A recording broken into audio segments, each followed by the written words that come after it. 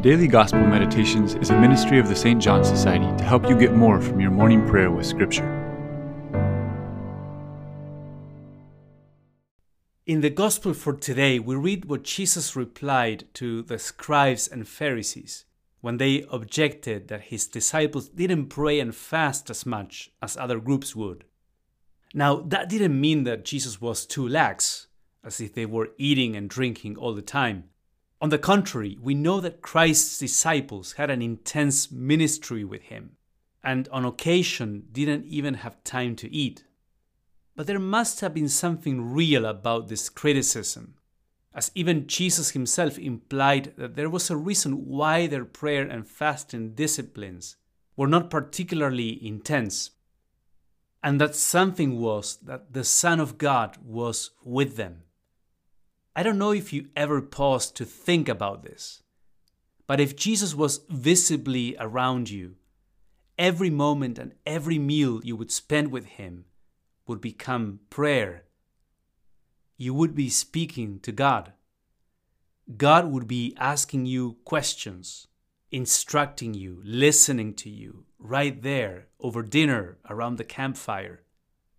And since that was the case, Jesus told his critics that he thought it wasn't wise to send them off to pray silently and to fast, but rather that it was better for them to interact with him as much as they could in those short 3 years of ministry. There would be seasons later in life when his visible presence would no longer be with them, when the disciples would need to fast and transition to a different kind of prayer. A prayer in which they wouldn't have that immediate comfort and feedback and directness of the humanity of Christ. Then what Jesus said about the uselessness of patching the old cloak or pouring new wine into old wineskins may apply to the mentality of the scribes and Pharisees, who wouldn't get who Jesus was, and so wouldn't perceive the profound transformations these disciples were undergoing just by walking with him.